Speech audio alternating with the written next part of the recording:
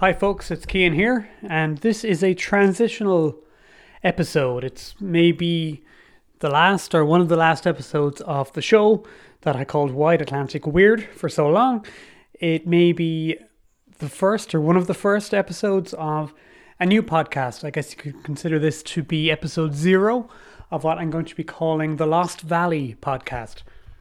And this is something, it's a change of direction that I think I probably needed for some time to keep me interested, keep me excited. And before I say too much more about that, I'm going to do a few housekeeping things. So just on the foot of the last episode with Cameron McCormick, which was well received, I want to say thanks to Danny Can't Draw, as he's known online, for sending coffee my way. Thanks to Laura, who listens. And when I was wondering about a mystery cryptid that is supposed to wear a flannel shirt, Laura sent in a message to say that this is, in fact, I didn't imagine this. It's from a book called Monsters Among Us by none other than Linda Godfrey, who I kind of alluded to without naming in the last episode. She's the person associated with popularizing the modern Dogman cryptid, but she has written on a wider range of things. And indeed, the mystery cryptid known to wear a plaid shirt or a check shirt. So huge thanks to Laura for that. And I want to make a correction. I mentioned a book in the last episode. I was trying to think of a book and an author. I thought it was the Bigfoot filmography, but it was in fact, and I think that's by David Coleman, but what I should have mentioned was in fact Cryptid Cinema by Stephen Bissett. And so made a little mistake there. And even more embarrassing was that I made that mistake in my post hoc voiceover, where I normally take great care to check things like this, but I mixed up my books about Bigfoot movies. So there you go. Anyway, the Lost Valley podcast, what does this mean? Well, I should probably say a few things about Wide Atlantic Weird, how it started, how it finished. I liked paranormal stuff when I was a kid, and then probably in college when I was studying science. I suppose I put away childish things, as they say, and it kind of came back into my life much later. I think one of the things about getting to a certain age is returning to the stuff you enjoyed as a younger person, and certainly being my age, remembering a time when you couldn't get access to easy information about stuff compared with how it is now. And so, being able to get, vast amounts of information on these stories that I knew, only fragments of, was very exciting. And I suppose the initial brief for the show, as I always said, I wanted to be critical but not cynical. I went through various other taglines like, the Irish Fortean Show, why do people believe weird things, which I think kind of bored of now. I think we know the answer there. And I think there's a lot of shows that do that, and I think what made the show unique isn't so anymore, if it ever was.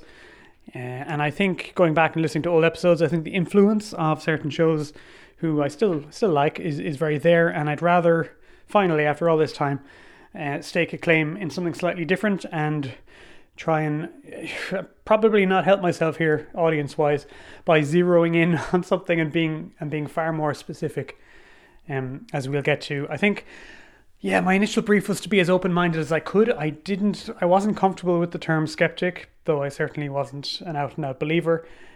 I still had this idea that, there were genuine mysteries, there were things we didn't know, there were stories for which we didn't have good answers.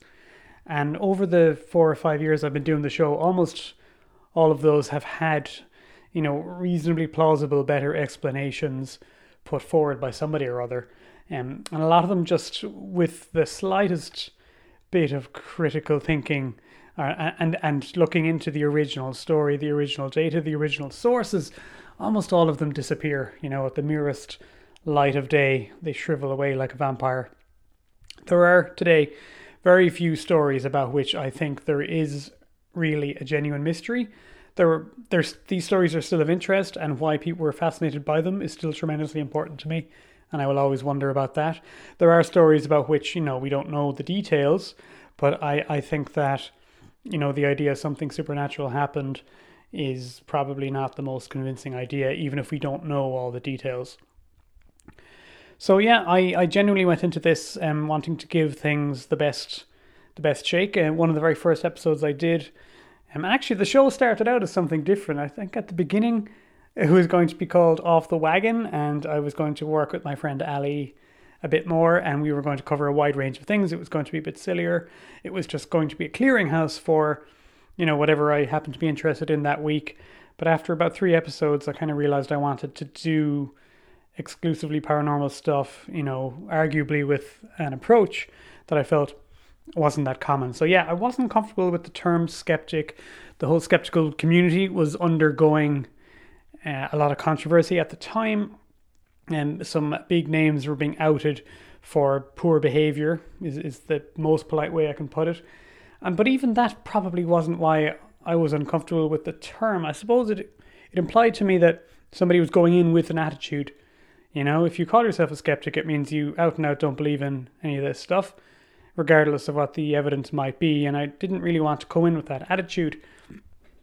It's nothing more than if I've grown more skeptical, whether or not I'm comfortable with that term, calling myself that, it's only because I spent years looking into this stuff, and there's not a whole lot to it in terms of things literally happening. Now, for some folks in this realm, whether the thing literally happened is not at all the most interesting thing. Not at all. It's why and what does it mean to us and all this other stuff. But I think I've done a fair job covering all of that. And over the years, I've hit a lot of my marks. I've achieved a lot of the things I want to. I think I found a voice and managed to get my ideas out there in a way that I was happy with. And I managed to address a good number of the topics I wanted to. And eventually I got a good number of the people whose work I really respected. I got them on board either to be on the show or just send me on some information or communicate or be part of the show in some way. So I've kind of hit almost everything I wanted to. I think we, as I'll explain, the Lost Valley podcast will have some elements of the older show still in it, and I think listeners will still like it. So yeah, I'm doing this off the cuff. I'm not using notes for structuring this. It's going to be straight off the dome. So hopefully I might meander a little bit, but yeah. And I suppose one last thing about which I don't want to say too much, but during COVID, the behavior of some of the not necessarily just paranormal community, but folks who fancy themselves as being non-mainstream in their thinking or their beliefs, their behavior during that time, I didn't always find very impressive. Folks who've been doing this longer than me might say it was naive of me to ever expect anything better. So all I can say is, though I wasn't exactly surprised, I was still disappointed. And that honestly made me not want to engage with the topic for some time. I went back to my childhood store of books where most of my books still are. And I got a whole bunch of them with this new podcast in mind, brought them to my current house. And this might give you a clue as to the direction that the podcast is going to go. So it's going to be called The Lost Valley. I'm thinking the tagline will be Lost Worlds in Lore and Literature. Some of the books I got include Michael Robinson's The Lost White Tribe, which is all about Victorian explorers. I've got Arthur Conan Doyle's Lost World. This is the Oxford World Classic Edition, which comes with loads of annotations.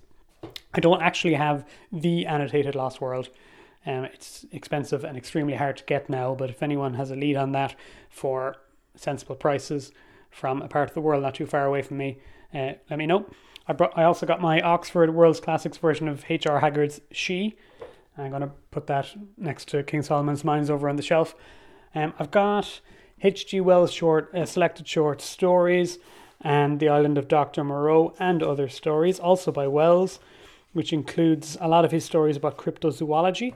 I've got The Horror of the Heights and Other Strange Tales by Sir Arthur Conan Doyle, including as many of his cryptozoological tales as I could find as well. I also have the Cryptozoology Anthology, edited by David Coleman, amongst others, who I've mentioned earlier. That is a selection of articles about cryptozoology from men's magazines in America, usually from the 50s through to the 1970s, and most of them have something to do with cryptozoology, and some of them have kind of lost world tales about living dinosaurs found in exotic parts of the world.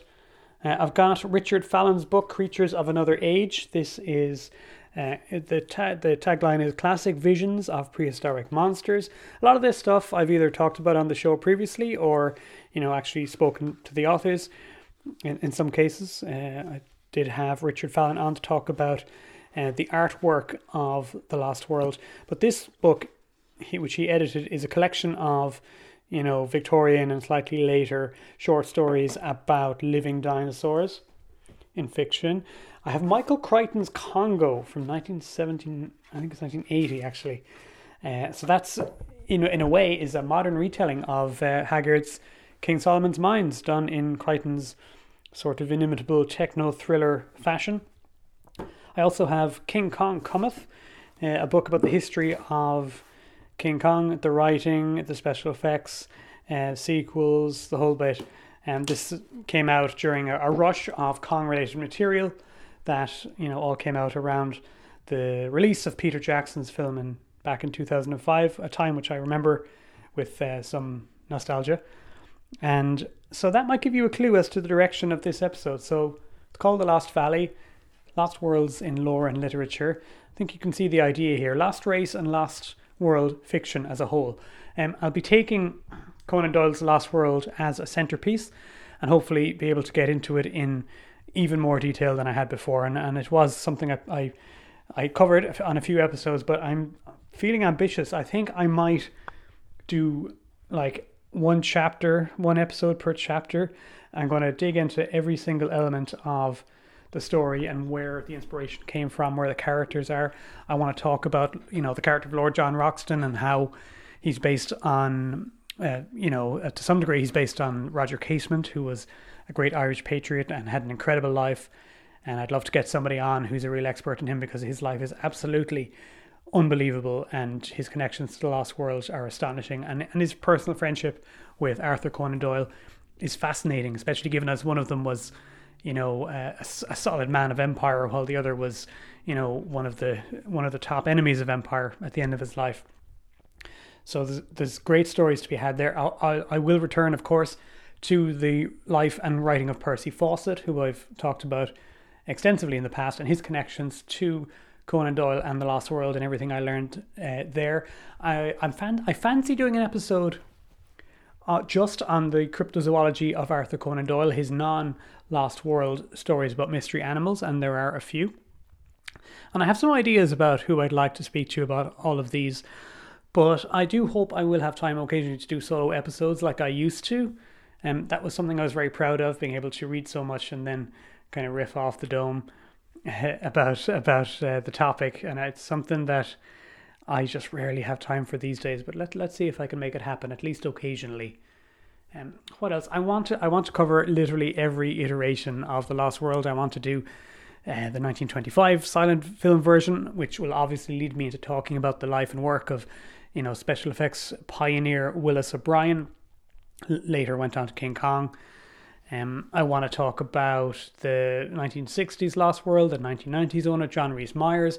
I want to talk about the Silly Ladybird book from the 1980s, in which the Professor Challenger is illustrated clearly to look like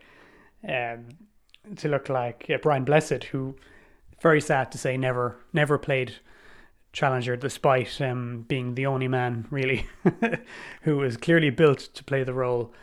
I believe he was slated to play Challenger for the BBC 2001 version, which I'm quite fond of, and I might do an episode about that. Well, I'll definitely do an episode on it. But so that will naturally lead on to episodes about the further adventures of Willis O'Brien, Marion C. Cooper, King Kong, the fact that Marion C. Cooper was kind of one of the last of these kind of turn of the century gentlemen explorers, who made his career going off to exotic places, capturing animals, having adventures, and how much of that he put into King Kong the film, and of course specifically the character of Carl Denham. I think there's loads to say there I think King Kong itself is one of the most successful iterations of the Lost World formula there ever has, or probably ever will be. And of course, that leads us to say, like, well, is it a dead genre, or is it one that can it be resuscitated? Does it need to be? Should it be resuscitated? If I was writing a Lost World story now, what would the attitudes be? Is it inherently colonial? Is it built on tropes that we just literally can't take seriously now? Is it built on ideas that are like, old-fashioned and offensive and best left buried? Is there something we can do with this? Why am I still fascinated by it? Why is it my favorite genre? Pretty much a dead genre. And that'll lead us into, Michael Crichton's Congo, a blatant attempt to rewrite King Solomon's Mines, which, of course, is... So, yeah, we'll be talking about, like, important predecessors to The Lost World, like all the works of Haggard, especially King Solomon's Mines, and even more especially She, which is my favourite. And I have some great people in mind for talking about Haggard, as you can probably guess from past episodes who those Haggard enthusiasts might be. So, and then there's a lot of other lesser known stories from that time and from even earlier, from the 1870s, The Last Haunt of the Dinosaur, shorter works of fiction that show, where did this idea come from of surviving prehistoric animals. And then, of course, there's the whole backlog of fictional stories about living mammoths, which, I would have spoken about with Eddie Guimont in the past, but I think we can do one episode per story and really get into the weeds and find out where were these ideas coming from and what did each one add to the story, And just to return to Kong for a moment, because I've got the book here, we're going to talk about Son of Kong, which is not spoken of very often, and there's mountains of Kong literature out there, and very little attention comparatively paid to the sequel.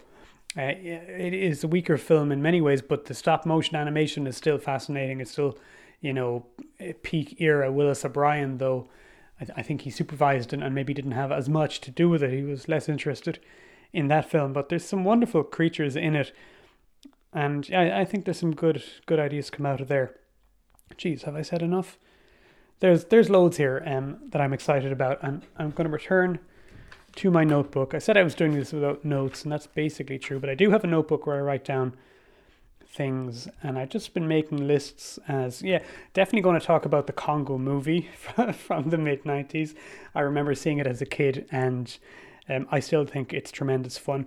There's a whole litany of Lost World type films from the 40s and 50s. Most of them aren't very good, though I have a soft spot for The Land Unknown, and I think we'll talk about that.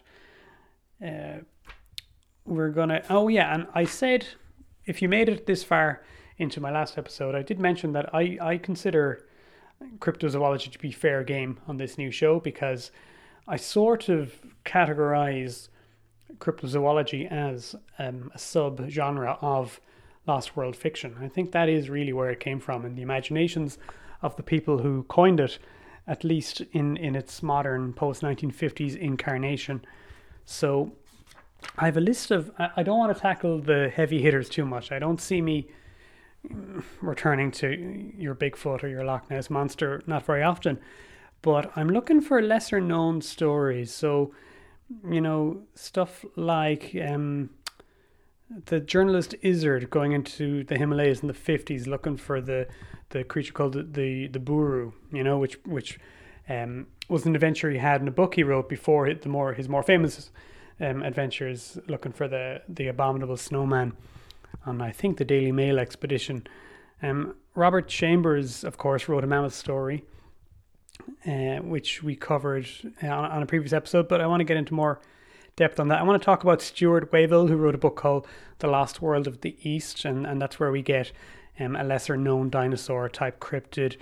I want to talk more about the cryptozoology of Percy Fawcett. There's a small number of mysterious creatures he reported seeing, more than just the well-known giant anaconda story. There's a few more things in there as well. There is a famous story about miniature plesiosaurs supposedly being sighted in South America. I want to talk about a book by C. Miller called Cannibal Caravan from 1939. He talks about a mysterious dinosaur type creature he calls the roe. I want to get into early reports of Congomato's supposed African pterosaurs from books like In Witchbound Africa by Frank Milland in 1923. There's loads and loads of stuff to do here. And I think we're going to find new directions as we go. So that's like my game plan there. I'm not going to try and do this in order. I think that would be insane. I'm just going to... It'll depend on who I can get to talk, how much reading there is to do, what I've read, what I haven't read. I'm going to get started rereading... I'll pull this out here. Arthur Conan Doyle, The Man Who Created Sherlock Holmes by Andrew Lycett. And I think that'll get me into fettle for, maybe starting off with Arthur Conan Doyle's pre-Lost World cryptozoology stories, and then kind of easing my way into the early chapters of The Lost World itself. That might be one way to get started. Not entirely sure how this is going to go. And then there's comics, Thunda, Frank Frazetta's Lost World comics. Stuff like that. There's a whole other direction. Turok. The 1950s Turok comics is a vast, how interesting that by the 50s, Lost Worlds were almost more common than ever, but they were kind of relegated to, what was seen as juvenile fiction. Nobody would take them seriously in an adult novel. Although as far back as 1912 in The Lost World, Conan Doyle, says, he basically announces that The Lost World is a boy's book, in his famous poem at the intro. So even by then, it was seen as a bit childish or a bit silly or a bit, not exactly for grown-ups. And yet, there was still something in there that he thought was worth spending time on. And I suppose that's when, as people often say, it wasn't the first dinosaur novel, but it was maybe the first time that dinosaur fiction came of age. But, we're going to have to go back to Journey to the Center of the Earth, obviously, and even Treasure Island, because I think pre-Conan Doyle, the most important precedent is H.R. Haggard and King Solomon's Mines. And King Solomon's Mines was kind of made on a bet that, I bet I could do something like Treasure Island. It was a reaction to the success of Treasure Island. So even though Treasure Island doesn't have the fantastical elements that later kind of fantasy fiction has, it's adventure fiction, and a lot of the elements, the map with the blood and traveling to somewhere exotic and all that sort of thing. Not that it was new, but it was modernized in an important way and codified, and then further so by Haggard. So much so that what I have to keep reminding myself is that by the time Conan Doyle wrote The Lost World, that's remarkable. That's considered late in the game. He thought that he was writing in a well-trod genre. He was, reusing tropes that were by then well known. And he kind of makes fun of himself several times in the book and implies that it's not something that anyone could really take seriously. Oh, that reminds me, we should talk about the Shangri-La book, Lost Horizon by James Hilton, 1933, same year as King Kong, and a very famous lost race novel, hidden place in the Himalayas. So I'll probably be looking up what was it called? The Wayback Machine for old websites that don't exist anymore, like Jessica Amanda Salmonson's incredible Lost Race book bibliography website that she used to maintain with hundreds of titles that are harder to find, but maybe listeners can help. Maybe Internet Archive can help for stuff that's out of print, out of copyright. I think there's a lot of directions we can take in this. So yeah, I think that. Oh, what else am I going? I'm going to change some of the intro outro stuff. I'm going to make it shorter. I want to make it snappier. Toying with a persona or a fictional location. So I can't get away from the idea of a kind of a gentleman's club or an explorer's club, like a place where you come in and you sit down and you have a whiskey and there's weird animal stuff hanging on the walls. It's old fashioned. It's not exactly progressive, but it is redolent of the sort of vibe I might be looking to cultivate here. It's hard for me to say no to that stuff, even if it's a bit icky in some ways. What else? Yeah, I probably won't try and come up with beers for the episode anymore. I'm not living anywhere where I can get a hold of fancy beers, so I might let that part of it go, even though it was popular, certainly in the initial years. And it is, that stuff. People like a little color, a little flair, I think. So anyway, I'll be thinking about it. I am looking to make a new theme music. I'm listening to a lot of a subgenre known as Dino Synth, which is giving me the kind of vibes I want. I've made a little something myself, just messing around. It's very basic. It might do me just to get started.